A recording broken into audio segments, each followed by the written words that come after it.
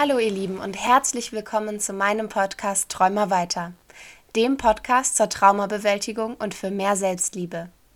Mein Name ist Kathi Andersson und ich freue mich auf die kommenden 30 Minuten mit euch. Viel Spaß! So, hallo und herzlich willkommen zu meiner ersten richtigen Folge mit einem Gast. Und zwar ist dieser Gast eine sehr gute Freundin von mir. Jill ist nämlich heute da, um mit mir über Yoga und Selbstliebe zu sprechen. Hallo Jill. Hallihallo, ich freue mich sehr, hier zu sein. Schön, dass du da bist. Wir machen das Ganze auch heute remote. Das heißt, Jill ist nicht bei mir in Berlin, leider. Das wäre sehr schön. Wir zeichnen das Ganze über unsere PCs durch ganz Deutschland auf. Also verzeiht, falls es sich anders anhört zwischen unseren Kanälen. Aber mir war es sehr wichtig, einen so lieben Menschen direkt als erste Folge für euch zu haben. Das freut mich natürlich auch sehr, dass ich dein erster Gast sein darf und das von Dortmund aus gerade. Ah ja, wirklich durch ganz Deutschland heute. Ja, genau. Wir beginnen heute damit, dass du dich einmal kurz vorstellst, Jill. Also wer bist du? Ja, ich habe immer ein bisschen Probleme damit, mich selbst vorzustellen oder darzustellen, aber was man auf jeden Fall sagen kann, weil es auf dem Papier steht, ich bin Ökotrophologin und habe auch Public Health Nutrition studiert.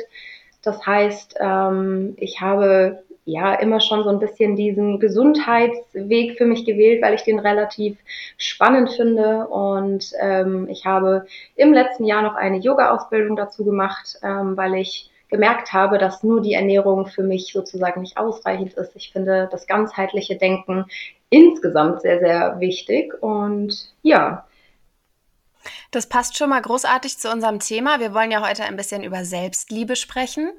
Und ich beginne jede Folge damit, dass mein Gast mir einmal 5 schöne Dinge aus ihrem oder seinem Leben erzählt. Was sind denn 5 schöne Dinge für dich?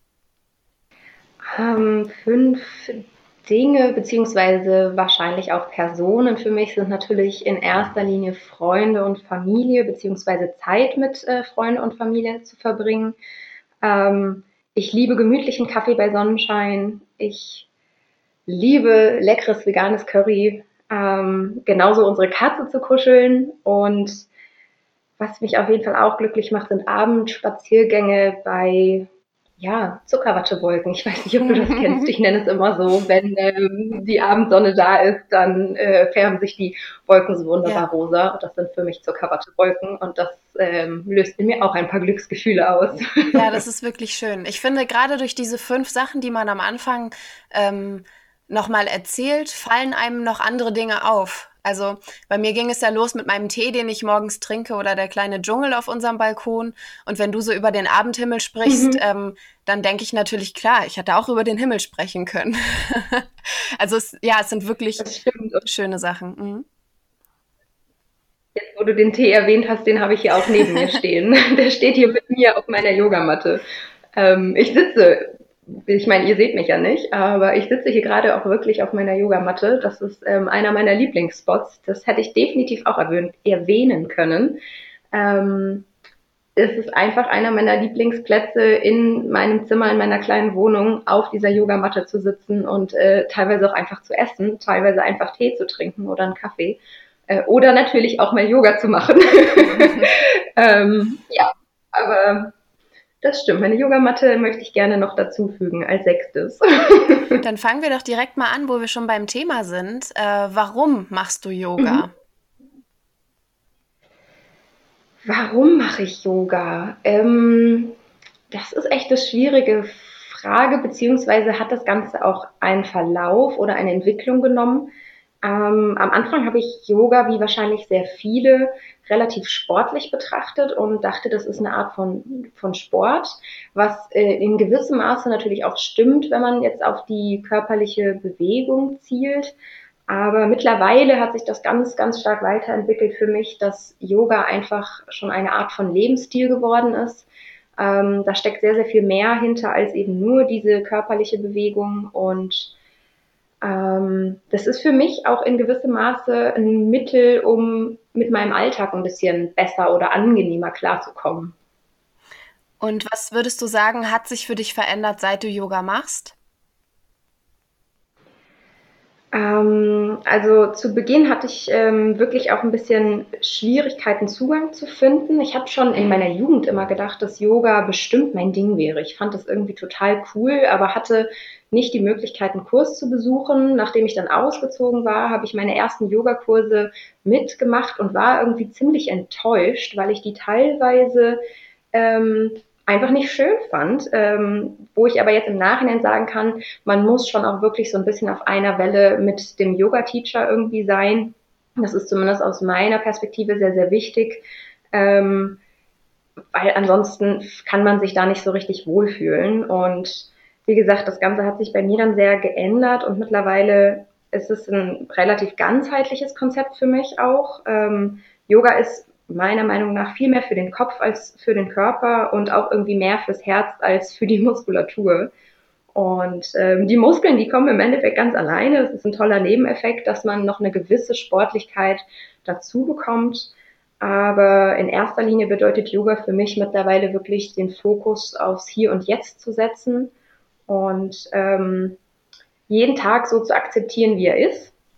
Denn jeder Tag ist okay, so wie er ist. Und genauso ist es auch mit Gefühlen. Also im Yoga erlaube ich auch sehr, sehr viele Gefühle und Emotionen. Und egal, ob die positiv oder negativ sind, sie sind okay, so wie sie sind. Und sie sind auch nicht von Dauer.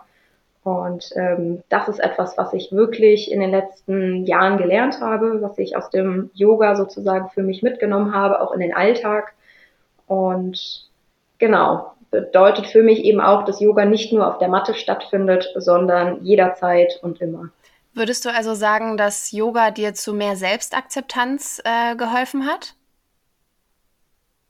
Ja, definitiv. Also das auf jeden Fall. Ich glaube, dass nichts anderes so großen Einfluss darauf hatte wie Yoga jetzt bei mir persönlich. Und wie lang machst du schon Yoga? Also natürlich klar den Sport, aber auch Yoga als Lebenseinstellung. Wie lange mache ich Yoga? Ich glaube, es sind jetzt so 6, 7 Jahre, in denen ich sozusagen in Anführungsstrichen versucht habe, Yoga zu machen. Also versucht habe, Lehrer oder Studios zu finden, bei denen es mir gefällt.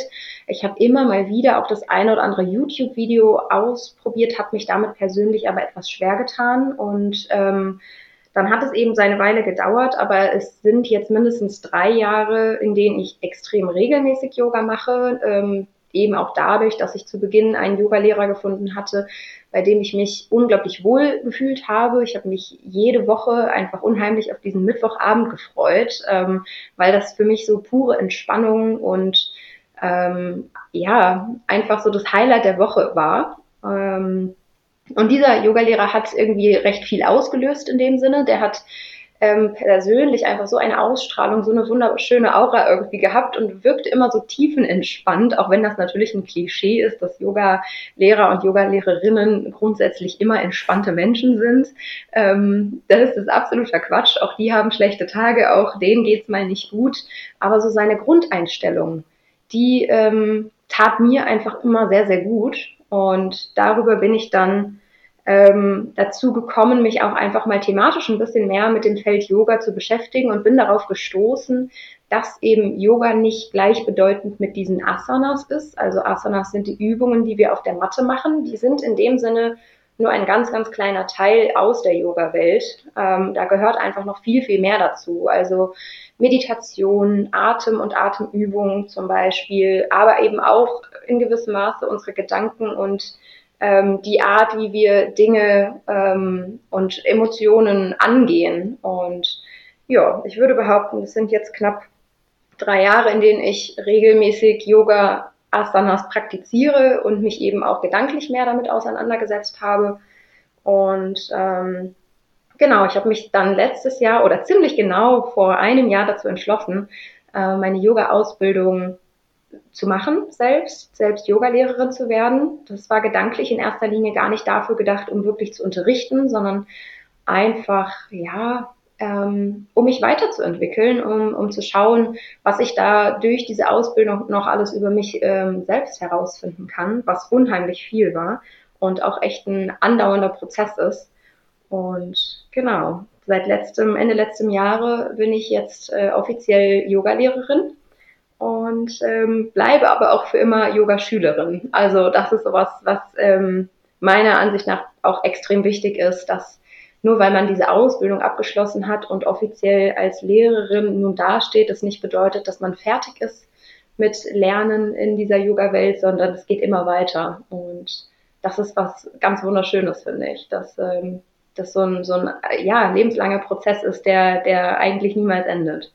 Vor allem lernt man auch immer irgendwas über sich selbst, finde ich. Also selbst wenn du mittlerweile alle Übungen sehr gut praktizieren kannst und beweglich bist und ja eben auch teilweise online unterrichtest, so wie ich das mitbekommen habe gerade, bist du ja nie seelisch komplett fertig, in Anführungszeichen. Deswegen finde ich das unheimlich schön, an so einem Hobby oder an so einer Lebenseinstellung eben auch noch zu wachsen. Auf jeden Fall. Also das ist definitiv ein absolut langfristiger Prozess, der, wie ich eben schon sagte, eigentlich niemals endet. Und ich finde, man muss sich gerade bei Yoga auch nochmal sehr davon lösen, dass ja, Social Media, insbesondere Instagram, uns eben auch sehr viel vorgaukelt. Uns wird in, ich weiß nicht wie viel, zigtausend Kanälen gezeigt, wie perfekt beweglich Yogalehrerinnen zu sein haben Ja. oder offiziell ja irgendwie sind. Und das finde ich ganz, ganz schrecklich persönlich, denn es geht beim Yoga nicht darum, in die perfekte Dehnung zu kommen, irgendwelche Übungen perfekt ausführen zu können, sondern es geht um viel, viel mehr. Und ich persönlich kann längst nicht alle Asanas.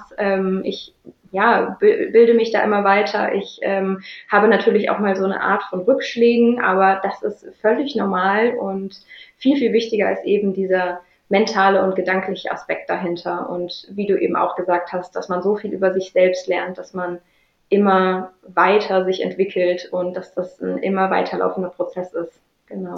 Ich glaube, ich kenne dich ja auch erst seit der ganzen Yoga-Phase bei dir.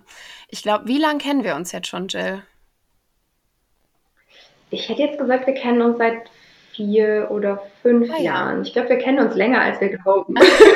Also hast du mich sozusagen noch vor der Ja. intensiven Yoga-Phase kennengelernt.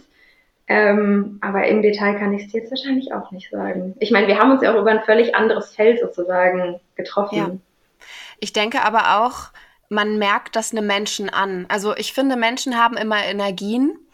Und deine Energie war von Anfang an, als wir uns kennengelernt haben, damals sehr positiv. Also man hat dir schon vor 5 Jahren oder wie lange auch immer wir uns kennen, angemerkt, dass du ein Mensch bist, der eine positive Energie hat und dieses auch weitergeben möchte. Ich finde, du warst nie oder bist auch bis heute kein Mensch, der seine negativen Emotionen voll ausleben würde, sondern du bist immer sehr positiv und sehr offen gestimmt. Und nun haben wir beide ja auch nicht nur die schönsten Tage miteinander verbracht, sondern auch weniger schöne. Und du warst für mich immer ein positiver Ruhepol oder bist ein positiver Ruhepol.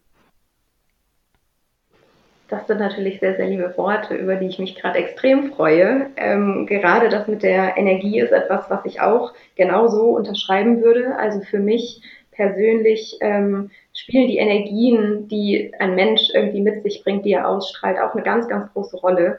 Und das ist natürlich was, an dem man auch arbeiten kann. Das ist natürlich auch was, nur weil du jetzt sagst, ich wäre grundsätzlich eher ein positiver Mensch. Das bedeutet ja nicht gleichzeitig, dass ich jeden Tag gute Laune habe, immer nur lache, auch wenn das bestimmt zu meinen positiven Eigenschaften gehört. Auch ich habe schlechte Tage, aber es geht ja gerade um den Umgang dann damit und wie man versucht, aus dem Schlechten vielleicht doch noch irgendwie was Positives zu ziehen oder zumindest etwas zu lernen und mitzunehmen. Und ja, du hast auf jeden Fall recht, dass wir nicht nur die allerbesten Tage erlebt haben, aber das gehört einfach dazu. So ist das Leben. Und umso schöner, wenn man auch daraus etwas mitnehmen konnte und wenn man auch das trotz allem im Endeffekt irgendwie in positiver Erinnerung behalten kann. Also zumindest ist es bei mir so. Oder zumindest im Nachhinein darüber lachen kann. Das stimmt. Das stimmt. So schlimm es sich vielleicht in dem Moment auch angefühlt hat, ja, so witzig kann es im Nachhinein dann irgendwie doch auch noch sein. Ja, absolut. Was würdest du sagen, ist Selbstliebe für dich?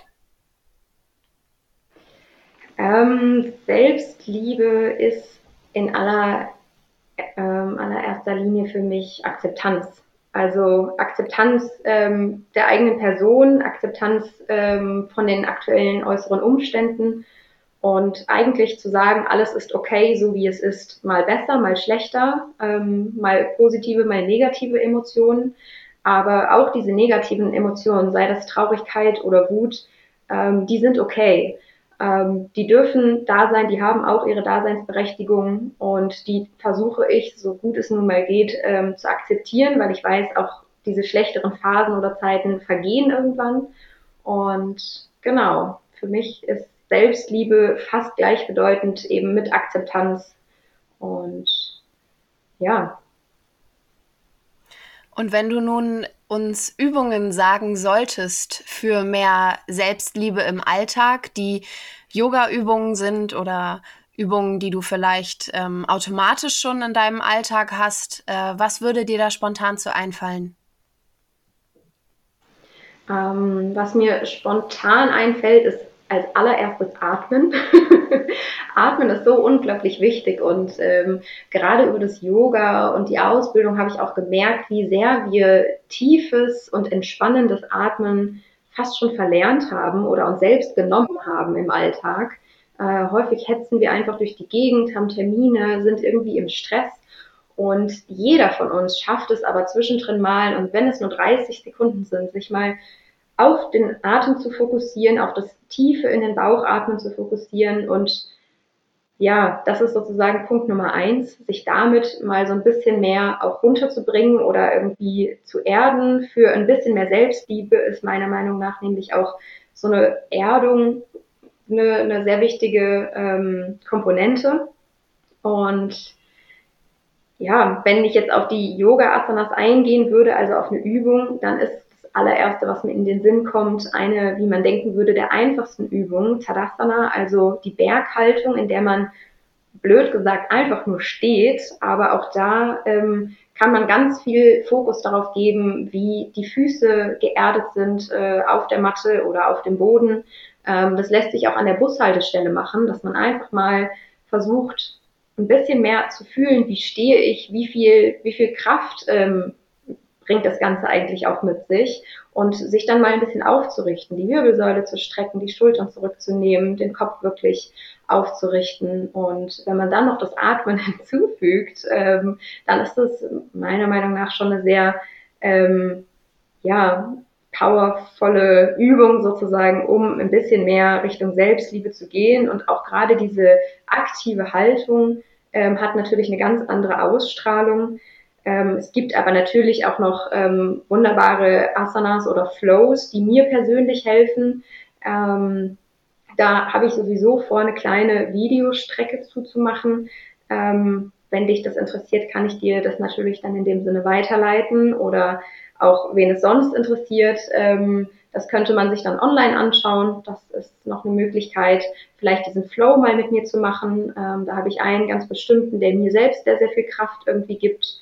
Und ganz abgesehen von diesem Körperlichen ist natürlich auch Meditation eine große Sache für Selbstliebe. Bedeutet nicht, dass man jeden Tag morgens und abends eine halbe Stunde irgendwo sitzt und meditieren muss, sondern einfach eben manchmal diesen positiven Fokus, dieses bewusste Atmen für sich für wenige Sekunden oder Minuten in den Alltag einzubauen. Das bewirkt meiner Meinung nach echt schon Wunder, ja. Und du sagtest nun gerade, dass man sich online deine Flows anschauen kann. Wie funktioniert das? Wo finden wir deine Videos und wann können wir damit anfangen? Das ist ehrlich gesagt alles noch ein klein bisschen im Aufbau. Meine Ausbildung ist ja auch noch nicht so lange her. Die ganze Situation der letzten Monate hat dazu geführt, dass ich nicht wie geplant im Studio angefangen habe, Kurse zu geben, was natürlich auch ein Rückschlag war, weil ich mich unendlich darauf gefreut hatte. Aber man muss die Umstände akzeptieren, wie sie sind, denn sich jeden Tag darüber zu ärgern, bringt nichts und führt mich natürlich irgendwie auch nicht zum Ziel. Und daraufhin habe ich für mich beschlossen, dass ich dann versuche, das online anzugehen. Natürlich waren auch dort Selbstzweifel da, weil es gibt wunderbare Yoga-Lehrerinnen und Yogalehrer online mit perfektem Equipment und ich weiß nicht was ausgestattet, dass ich mir erstmal dachte, wie soll ich denn da überhaupt noch mitmischen und welche Chancen habe ich? Und dann habe ich mich aber irgendwann hingesetzt und habe gesagt, ganz ehrlich, das ist eine Sache, die kommt bei mir von Herzen, das möchte ich gerne teilen und selbst wenn ich nur 3 Leute damit erreiche, dann habe ich wirklich schon etwas erreicht und dementsprechend habe ich ab und an jetzt schon über Instagram Videos geteilt, also sogar über die Live-Funktion, dass die Leute mitmachen konnten. Ich mache mittlerweile ab und an Zoom-Meetings, also da ist es natürlich dann das Einfachste, wenn man mir seine E-Mail-Adresse zukommen lässt, damit man den Zoom-Link für das nächste Meeting erhalten könnte. Und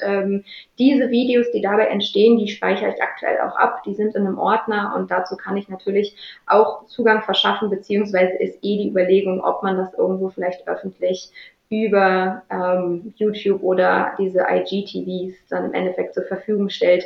Da muss ich mal schauen. Vielleicht kommt ja ein bisschen Resonanz, was da ja euch am meisten ansprechen würde. Aber grundsätzlich ist es möglich, das Ganze online mit mir zu praktizieren. Und auch privat mache ich das gerne, weil es gibt natürlich Leute, die sagen, so eine 1:1 Session ist mir irgendwie angenehmer. Auch das geht ja zur aktuellen Zeit gut über Zoom. Und ansonsten bin ich momentan in Dortmund. Ja. Sehr gut. So eine 1:1 Session hatten Jill und ich tatsächlich auch schon. Während wir Yoga gemacht Stimmt. haben, krabbelte unser kleiner Dackel mir über den Rücken, an den Füßen vorbei, leckte meine Hände. Aber wir haben es trotzdem ganz wunderbar hinbekommen und deswegen kann ich auch nur allen von euch diese Empfehlung aussprechen. Wer von euch interessiert ist an Yoga, richtet sich doch gerne an Jill. Ich verlinke natürlich alle Accounts unter dem Podcast und auch auf dem Instagram-Account. Und nun würde ich die Folge gerne damit beenden, dass du mir sagst, was du am allermeisten an dir liebst. Wenn man jetzt mal so ein bisschen auf das Optische geht, würde ich sagen, definitiv mein Lachen. Aber wenn ich von mir als Menschen sprechen darf, dann würde ich sagen, meine Empathie und meine Sensibilität. Ja, da sind wir uns sehr ähnlich. Ich sagte ja letzte Woche meine Emotionen. Und das ist aber auch ein Stimmt. Prozess, der erst nach ein paar Jahren kam. Weil ich glaube, dass ich über mich selbst sage, dass ich meine Emotionen liebe. Da ist wirklich einiges passiert.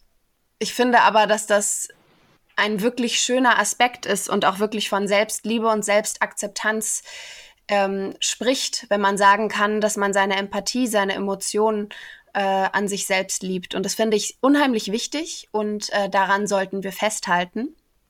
Das auf jeden Fall.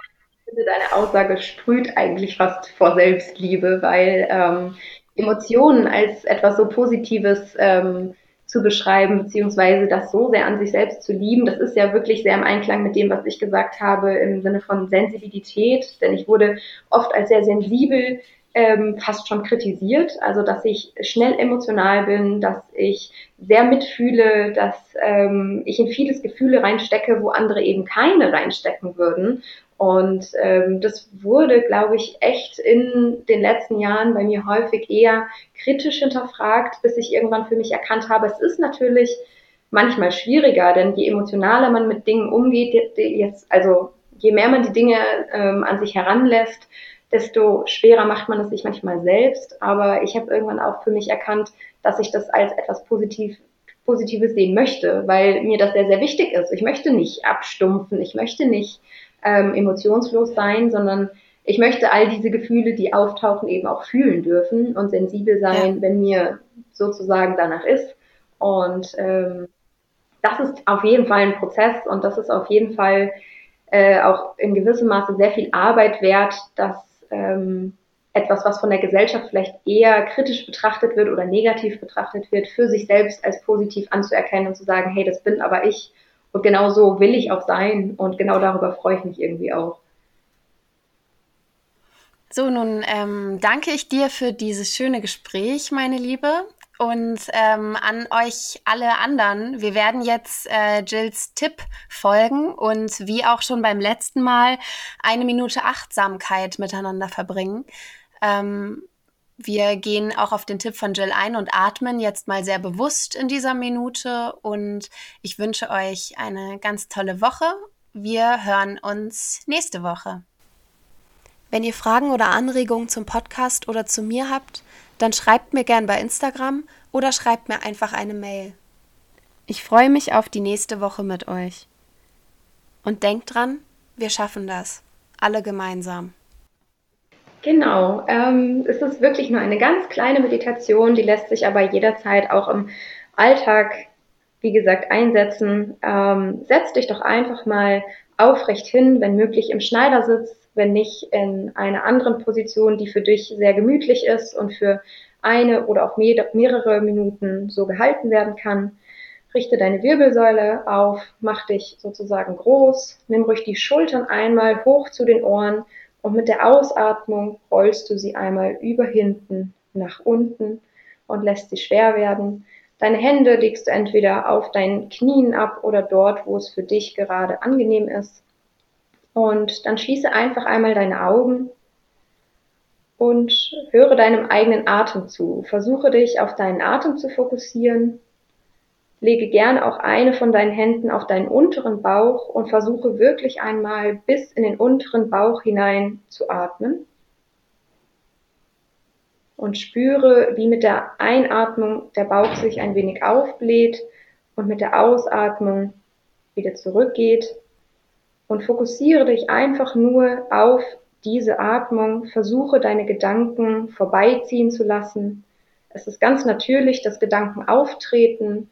Es geht bei der Meditation hier nicht darum, nicht zu denken, sondern nicht auf diese Gedankenzüge aufzuspringen. Lasse sie einfach ziehen, höre deinem Atem zu und versuche dich einmal ganz tief zu entspannen, deine Muskulatur locker zu lassen, tief in den Bauch zu atmen und für einen Moment einfach nur zu sein.